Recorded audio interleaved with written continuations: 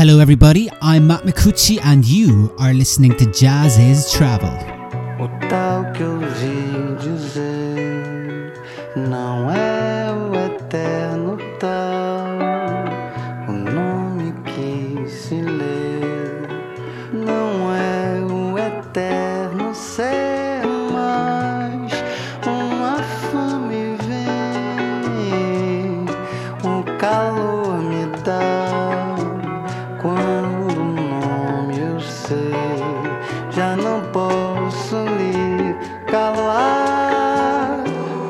No arco do olho entre os cílios do sol, pavão na curva do rio que é tudo céu, pagão na linha dos ombros, as sombras, dobras da mão nos vãos. Se foi tudo amor, é amor, o nome do... Hello everybody, Jazz is online editor Matt Micucci here, welcoming you to a brand new episode of Jazz is Travel.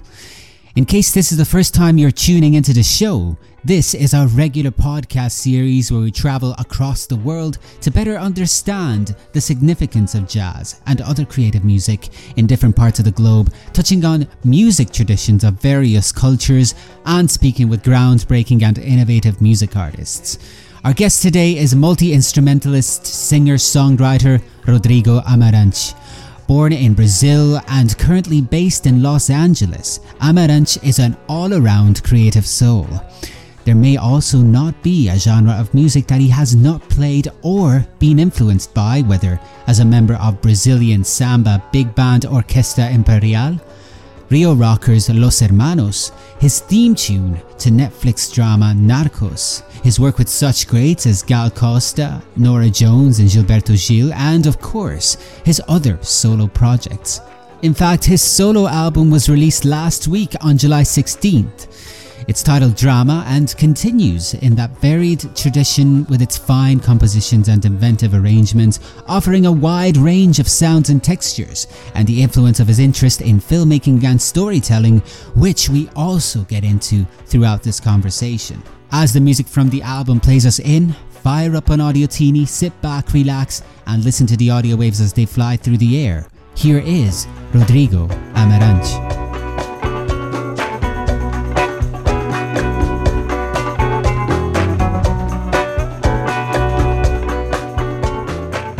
Hello, Rodrigo. Welcome to Jazz is Travel. Thank you. Thank you for having me. It's a real pleasure to have you. Well, first of all, this is, of course, Jazz is Travel. And the obligatory question is, what part of the world are you speaking from right now? Los Angeles, California. Right. You're not originally from there. You're not a native of Los Angeles, right? No, I'm from Rio, Brazil.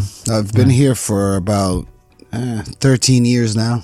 And, well, you know, I mean, these are crazy times that we've been living in. And another thing that I like to start off these conversations with is, what's the situation like there in terms of, especially with the pandemic? I mean, is life starting to look normal again, or what's going on? Yeah, it's starting to open up, and people are still clumsy, naturally, but things are starting to change. Not the case where I'm from, unfortunately. You mean Brazil, right? Yeah.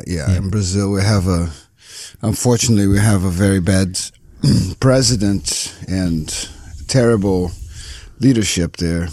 Far right wing.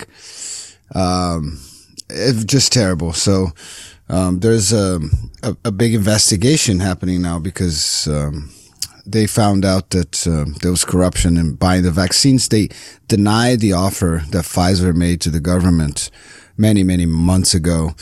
And so anyway, over there is still very, very bad. Close to 500,000 people died there. That's terrible. So my heart is there with them. Your heart is there. And I mean, obviously it's a difficult situation. All we can do is just hope for the best. But I mean, Rodrigo, this is the first time we talk. So as an icebreaker, I generally like to start off my interviews very simply, you know. And I mean, I'd like to just ask you about you and music. and where that journey started off from. Do you remember how early it was that you kind of decided that, to heed the call of music and to start maybe pursuing a career in it, started learning to play a musical instrument? Well, those things for me are separated because my family, I grew up in what we call samba school, which is, we say the translation to English is school, but that is not in the sense of a educational institution. It's in the sense of a school of fish, because samba schools are the samba congregations that parade, right, during Carnival. Right, kind of gatherings. Not only gatherings, but parades. So the way it works is in a given town, each one of the congregations will have their main house, and they will parade through town to Main Square, where there will be judges, and each year, a winner is picked. So each of these congregations have to pick a theme, write a song, and usually many, and then they pick the one they like best, and then everything revolves around that, costumes and, the arrangement and all that. So I grew up in that environment, playing percussion since I was a kid and parading. So that, so I grew up around, my uncles, writing songs for the year, and, a lot of music around me. So, that said, none of that was professional music. I didn't know any professional musicians at all. But my parents are music lovers, both had guitars, and my dad plays the piano and the guitar. And so he put me in a piano school when I was a little kid, and that when I lived in São Paulo for a while, and that was run by a Brazilian jazz band called Zimbo Trio, a very good jazz band. So that was the beginning of like formal music training, right, when I was around 6 or so. And so then later I picked up the guitar when I was maybe 12 or something. My dad wouldn't teach me the guitar, I think, because he wanted me to be his accompanying piano, and we would rehearse together and stuff. But, I only became a professional musician. I didn't plan to do that at all. Didn't think that there was any chance of surviving doing that. Did you have something else in mind? Yeah, I wanted to be a filmmaker, but that also seemed very far from reality. It's the stuff that you see, I don't know, in books and stuff. Where I was from, I didn't know any filmmakers, but I was, in love with film and wanted to study that. But it was, I didn't have money for that or anything. So I studied journalism and then veered off to literature and writing. But around that time, I was in college and I was playing the guitar here and there. And I met a guy who had a band, and he asked me to be in a band with him. He heard me play and sing, and he's like, "Oh, you want to be in my band?" I was like, "Yeah." So I started playing with them, and then I thought, well, I'm in a band, I might as well try to write songs. So the truth is, only, maybe a couple of years after I was playing with this band, that I realized, well, I guess I'm a musician now. And, it took another 10 years for me to accept that's what I was going to do for the rest of my life. Not because I didn't like it. I like it very much, but I was still, I guess, hoping there would be space for other things, right. And I still do. I mean, it is when you think about it. I mean, I always, often when I speak with artists, they do refer to this decision of kind of going on to like pursue, I say, a career, but it's maybe not even the right word. It's just a life in the arts is a type of commitment, right? I mean, it's not the easiest life to embark in, right? Yeah, I feel it has to be inevitable. Yeah. Yeah, but it seems, and that's from your story actually that you just told, it sounds like even as you were thinking of maybe doing other things, it somehow art always found a way to pull you back. Yeah. And it's funny because to me, because like I said, until I guess when I turned 30, I'm 44 now. I thought, well, this seems that this is my profession, and that's all right. But as I turned 40, I realized, like you said, I feel like my field is the arts. I direct videos, I write poems, I've published a book with artwork. Those things are connected to me. I happen to express myself with music more fluidly because of practice and commitment. But they're all very connected. It feels like the same part of the heart is in all of it. Yeah, sure, absolutely. And does that have something to do with the fact that your new album is titled Drama? Yeah, I suppose, yes, but the other way around, Yeah. I think that, writing songs has an exercise that goes beyond just music, right? You have to write words to it. And in writing words, I guess, tapping into something else. Of course, prosody is a part of what brings the words there, the marriage between melody and words. But it sends me into other fields, so to speak.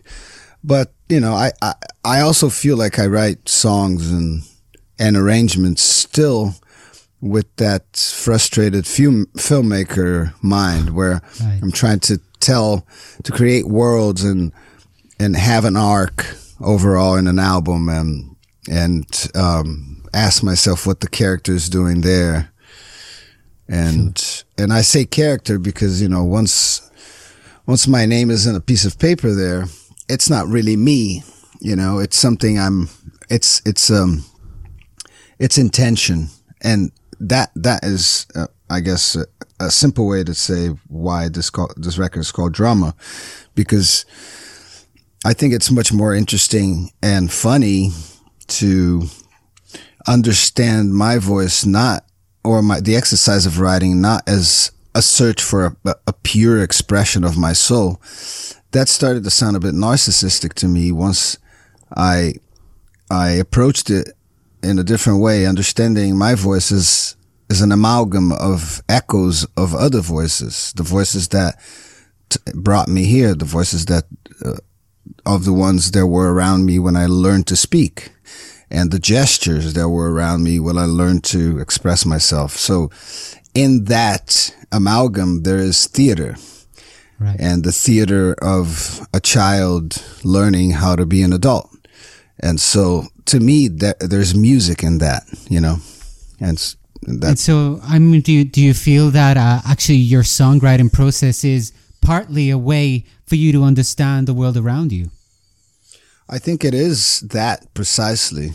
I believe writing has to be an exercise of discovery. Right. Because, I decide whether a song is good enough or not if it serves me in that way, right? If it feels like a tool, if it feels like it's reflecting something new to me. And so if I feel that, I can more comfortably assume that it will do that for others in a different way, in an unpredictable way. But yes, if it has to be a search, an exercise of discovery, to me anyway. Catch me if you can again, hold me if I fall. You will know when, don't look down your feet. It's in your hands when it's time to turn. I leave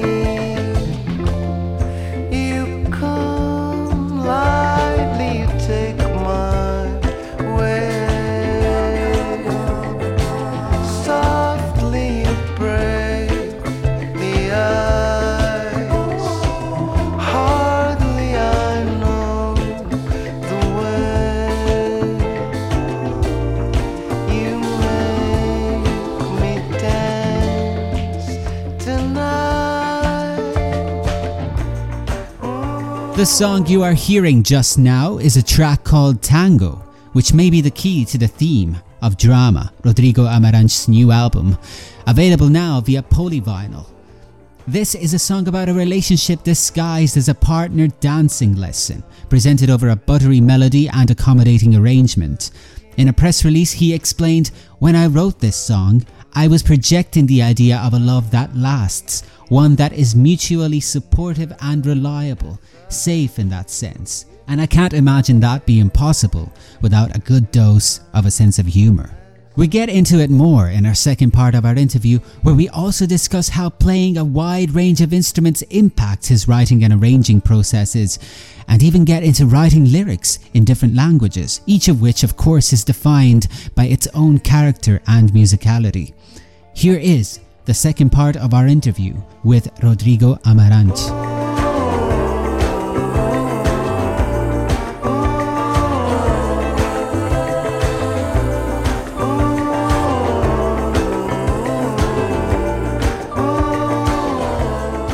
Interesting what you said about your background or your interest in filmmaking and your activity within film. I once read an autobiography by the great Canadian filmmaker David Cronenberg. He's not alone in thinking this, but something he said, a lot of things he said kind of stayed with me. But one of the things he said was that he believed that it was a director's kind of duty almost to understand how the equipment worked, like all of the lenses and all of the different cameras. When it comes to your music, you are a multi-instrumentalist. I think you said that you started off, you learned how to play the piano, and then you taught yourself to play the guitar, and so on. Do you think that you also did that for similar reasons, so that you could express your music or whatever you want, communicate your own ideas through your music in a more personal way? I agree with David on that, and with you.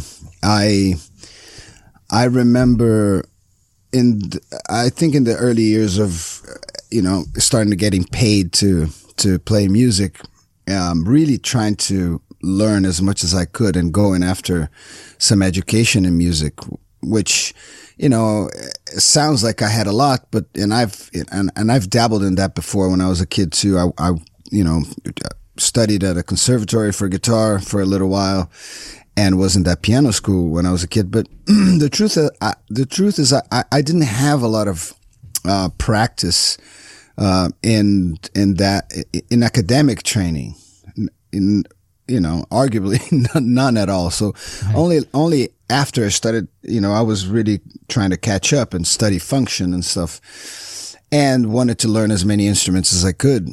I traded like a skateboard for a flute the year I joined my first band, even though it was a rock band. But I was like, oh, I bet I could get some sounds out of this thing. Uh-huh. And I agree. I think that education and technique does not, because there's this, I think, fallacy that, that education can hinder one's expression or can pervert one's true expression or something like that. I don't believe that. I think I feel the other way around. I have a lot of fun trying to learn new instruments, and the same with film. Learn about lenses and filters and all kinds of things because they're simply tools for expression, like you said, I feel like every time I pick up a new instrument, there's some new music in it, There's a relationship I can establish with that instrument, and the instrument has a personality, has something in it, and it's very fun and fruitful for me to try to play an instrument that I don't dominate. So I really do that a lot. Maybe as a result, I don't master any of them, but I do like learning a lot. It's very fun to me. So does that in any way impact the way in which you, like your compositional process? Do you, for example, look at an instrument and kind of, I don't know, test it out and see and play around with it and then come up with a with a line or something that is then kind of kicks you off into high gear and gets you to start thinking about a possible new piece that you're writing about? Is that a starting point, or do you simply not have a set starting point? No, it varies a lot, but yes, you're right. It does do that. Picking up an instrument is already a magical thing, even if it's the one you play every day. But especially different things, it could be a little drum. I have this little Chinese drum here I picked up the other day. I was wondering because it's very hot now and dry over here. So I was wondering, I wonder what this did to the tuning of that drum, because it's a set, you can't tune it, and it was interesting because I guess it stayed on one side for a while. And so the top drum was very tight, but the bottom one wasn't. And they used to be tuned. They used to have the same note, but because of that, they created this interval, this kind of strange interval. It's like between a minor and a third. And it made me think of it's very hard to imagine music before majors and minors, And I remembered, I think Herbie Hancock playing a melody that he wanted to bring back that note that's between the minor and the major. And so he would play both at the same time in a melody. Yeah. And anyway, this is just an example. And then I started playing with it, and something came out of it, some music came out of it because of what was happening with it. And just something so simple as a little drum. And I think that's an example of a more spontaneous relationship with an instrument that brings out an idea. But if I'm arranging, it's very fun to think of the possibilities, the textural possibilities and combinations of sounds, because I am surrounded by a bunch of strange little instruments. Yeah. So, what could be, if a harpsichord is saying something, what's the character that will disagree with that? If the space is a space for a disagreement or for a discussion between these two voices. The harpsichord is saying something. It's uptight and it's got its nose up, and so it should be something soft and lazy. What's the word in English? The opposing part in the play, right? The antagonist. The antagonist, yes. Who's the antagonist? And I guess I'm here thinking in terms of theater again. Yeah. No, but it's cool because having listened to the album, I can see that you also kind of like to do that with different styles and genres, because there's a wide variety of genres and influences in there too, right? Yeah, because I write in different languages, I find myself sometimes trying to tell a story with the music itself, in spite of the words there.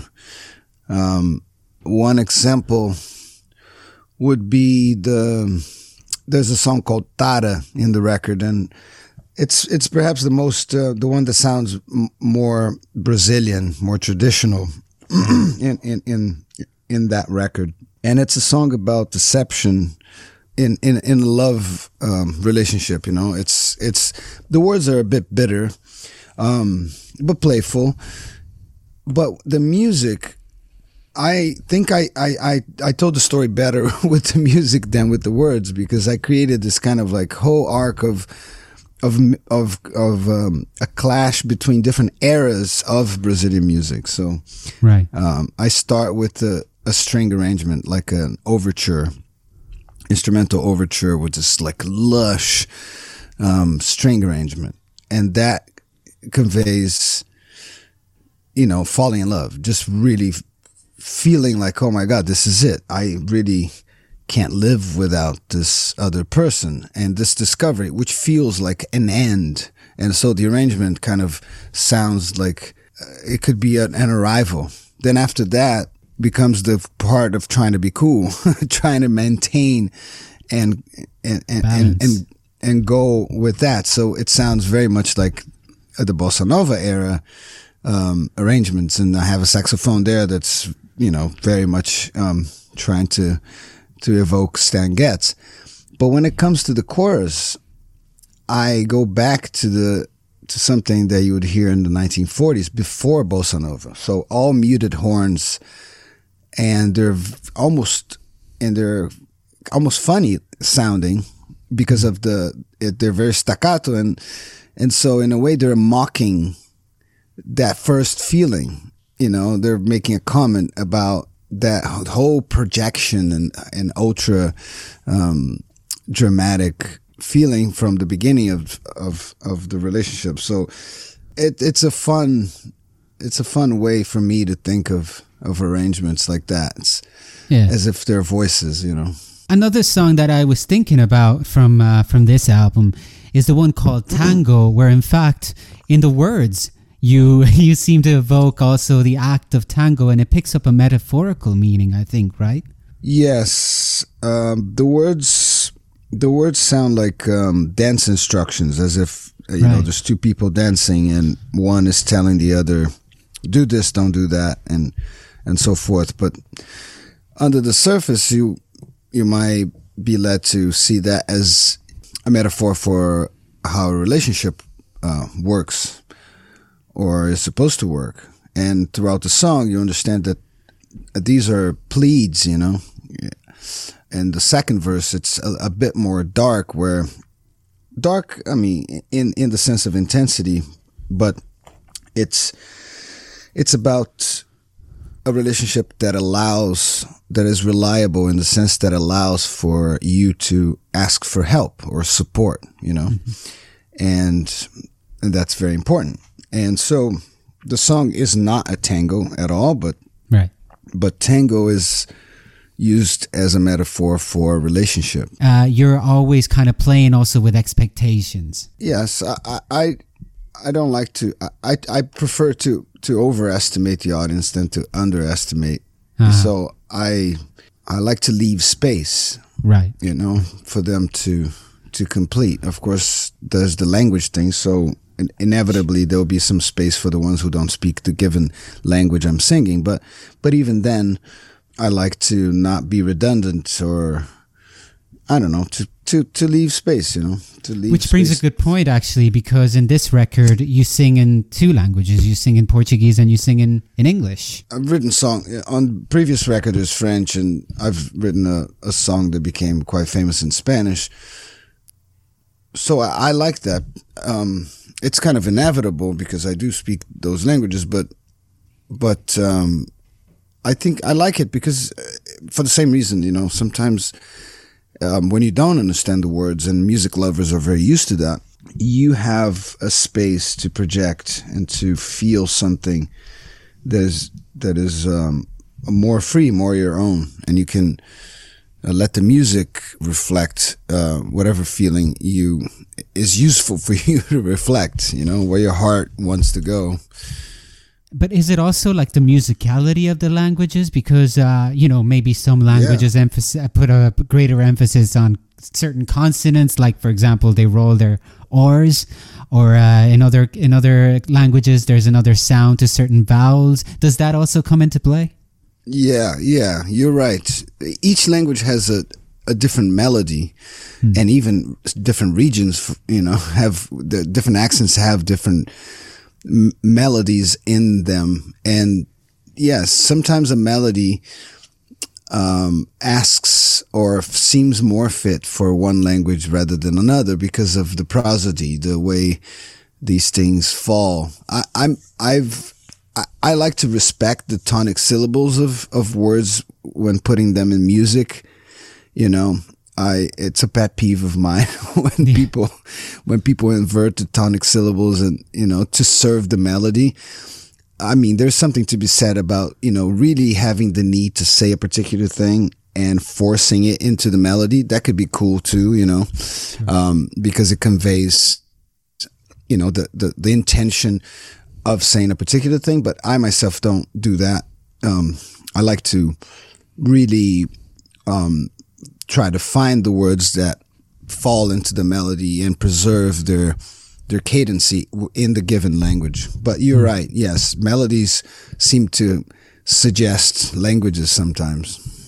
Sure. And I mean, I find the Portuguese language particularly melodic, actually. I don't know whether it's just from the perspective of someone who unfortunately doesn't speak it, but it is melodic compared to even English, I find, which maybe has a more decided kind of rhythm pattern to it. Yeah, in the speaking, in the Brazilian Portuguese, it's very open. There are vowels. Yeah.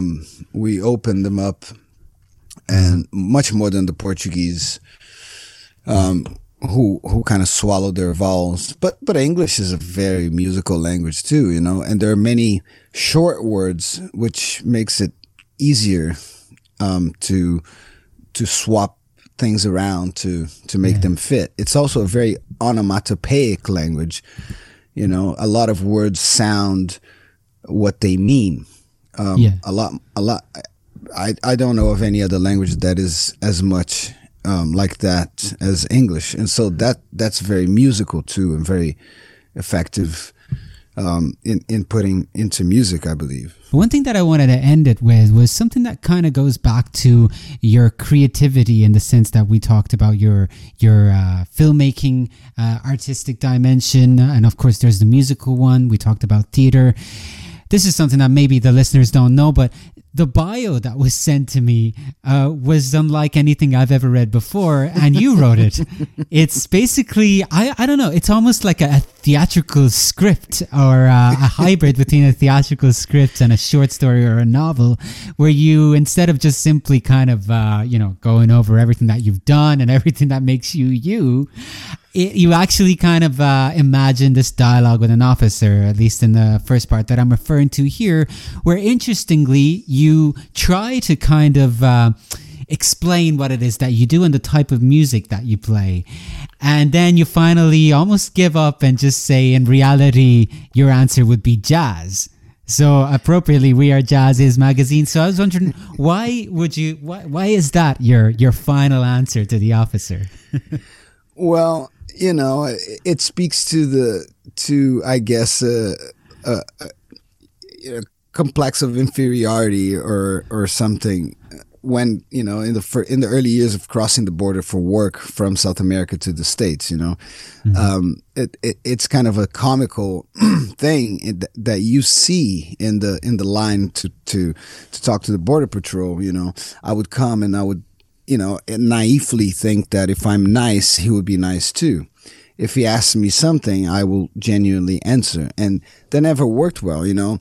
It's just protocol. He would ask, what kind of music do you do? And, you know, it's a cliche to not really be able to answer that clearly if you're not really doing something that's very narrow, which is not my case. You know, my music ranges, it goes kind of all over the place. So I would genuinely answer the question. Well, I'm from Brazil and blah, blah, blah. And I would, you know, and I grew up this way, but I like this music and that music and so blah, blah, blah. And slowly I realized that there was no point in me answering that in that context.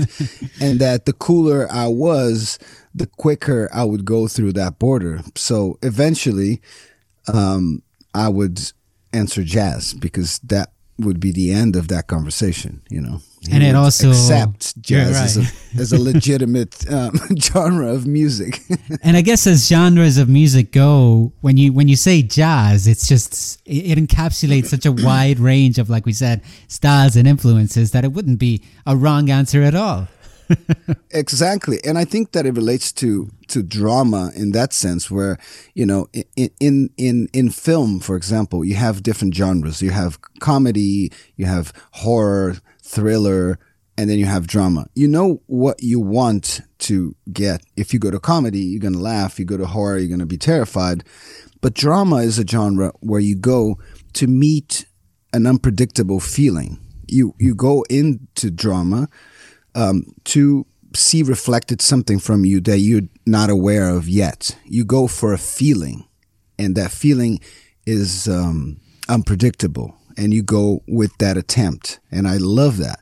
And I feel jazz is that way too, where jazz is not, you don't know what you're gonna get when you choose jazz. You know, jazz is just as much as drama, an unpredictable mirror. It could lead you to all kinds of emotions, imaginable, and many more. So yes, jazz is a very fair answer. Absolutely. Well, Rodrigo, it's been an absolute pleasure speaking with you. Thanks very much for joining us. Thank you very much. I'm very flattered to be here with you. Thank you. Tua tara, meu engano, não havia outro plano. Nosso amor que era novo não chegou a ver tanto. Mal sabia teu apelo, o meu abalo. Eu morro e não me calo. Nosso amor que era carne cresceu fraco do osso. Quem diria, morre moço. Amor sem cuidar. Well, folks, I hope you enjoyed our conversation with Rodrigo Amarante. I certainly did. I take this opportunity to remind you that his new album, Drama, is available now via Polyvinyl, and I suggest you get your hands on a copy. It's a stunning record. I hope you'll join us again on a future episode of Jazz is Travel for more conversations with groundbreaking and innovative music artists. But I also urge you to check out more jazz-related content on jazziz.com, where you will find more news, music roundups, playlists, reviews, features, and much more. If you like what you see, you can always subscribe. Till the next time, stay healthy, stay safe, stay strong. Nosso amor que era ferro não chegou a ver fogo, e bastaria